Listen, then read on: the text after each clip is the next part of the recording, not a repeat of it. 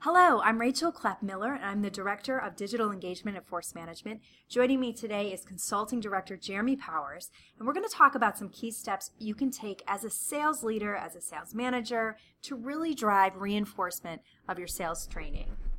Hey Rachel, how you doing? Glad to be here today. Jeremy, you're the perfect person to talk about this topic with because you have really been on the front lines of countless initiatives for us at Force.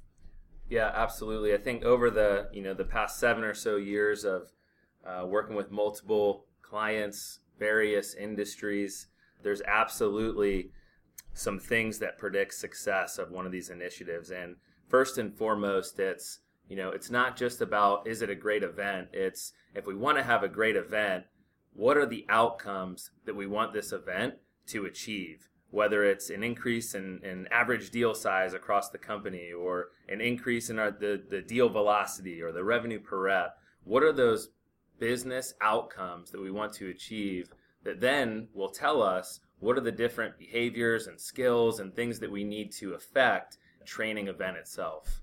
So let's start first with setting that training event up for success. There are a lot of components that go into a successful delivery of a value framework and command of the message, circumstances, or any methodology that you're trying to roll out.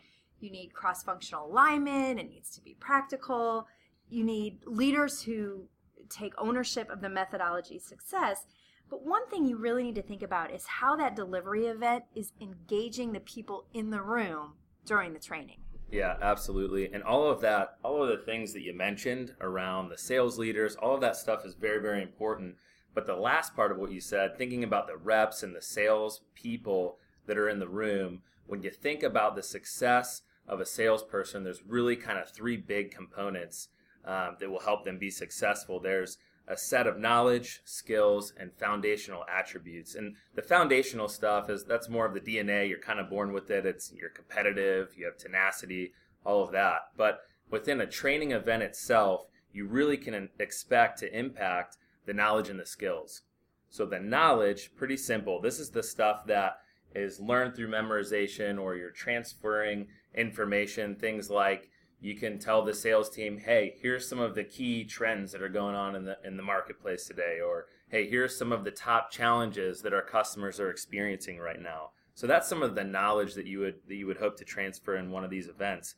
However, the skills, that's really obtained through things like experience and practice. And that's what you really have to get right in an event like this. And those are things like, being able to ask great discovery questions, or having the ability to really differentiate yourself in front of a customer at that moment of truth. And so when you put all of these things into perspective as it relates to the training itself, what we've really found is the only way that you're going to have any of this knowledge or skills really and truly stick is you have to make it applicable and you have to make it consumable. And what we really mean by this is it's a few things. So first and foremost, you have to provide them with a safe environment.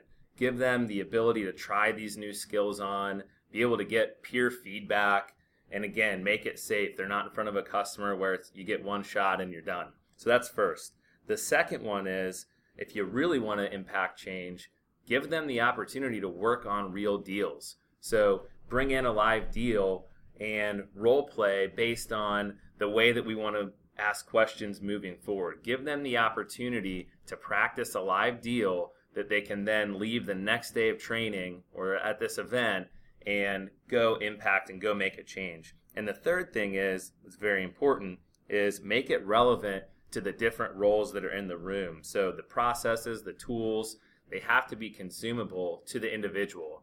There's sales reps typically in there, there's sales engineers, there's customer success reps, there's all kinds of different folks, and the tools and the processes have to make sense to each of those different folks in the room. We've all been at companies where they launch some new initiative and it's one more change, one more thing that you got to do, another process, something that's not going to stick. But how do you ensure that your initiative as the sales leader doesn't feel like one more thing? It can't feel like that fly-by-night initiative. And you can really counteract that we have three terms, right? Relevancy, reinforcement, and measurement. Talk about why those three concepts can counteract that fly-by-night initiative. Yeah, you're absolutely right. So the three that we really talk about the most are, first, relevancy. So you talked about it. It's the content and the tools. And when you think about, when we enter into an organization, typically there's all of this content out there. There's content, there's tools, there's sales enablement owns a lot of this, sales ops owns some of it, there's some marketing things, there's all of these different content producers and different content and tools. And what we want to do is we want to consolidate, but we really want to bring everything up to date, make it current, and make it relevant to the different roles and the different folks that are going to be in the room and participating in this type of an event. So that's first, that's relevancy. The second one is reinforcement, and this gets back to those skills and those behaviors. So making sure that, like you said, the frontline managers, it really falls on their shoulders to reinforce the behaviors, whether it's in the daily interactions, whether it's in weekly opportunity reviews. Whenever they find those opportunities within their natural operating rhythm to inspect, to coach, to develop, it needs to be in line with those specific skills and behaviors that we rolled out at this training event. And the only way they're going to be effective at that is themselves being very proficient, very confident, and bought into this initiative. So that's number two, that's reinforcement. The third one, we kind of kicked off the podcast talking about this, is the measurement.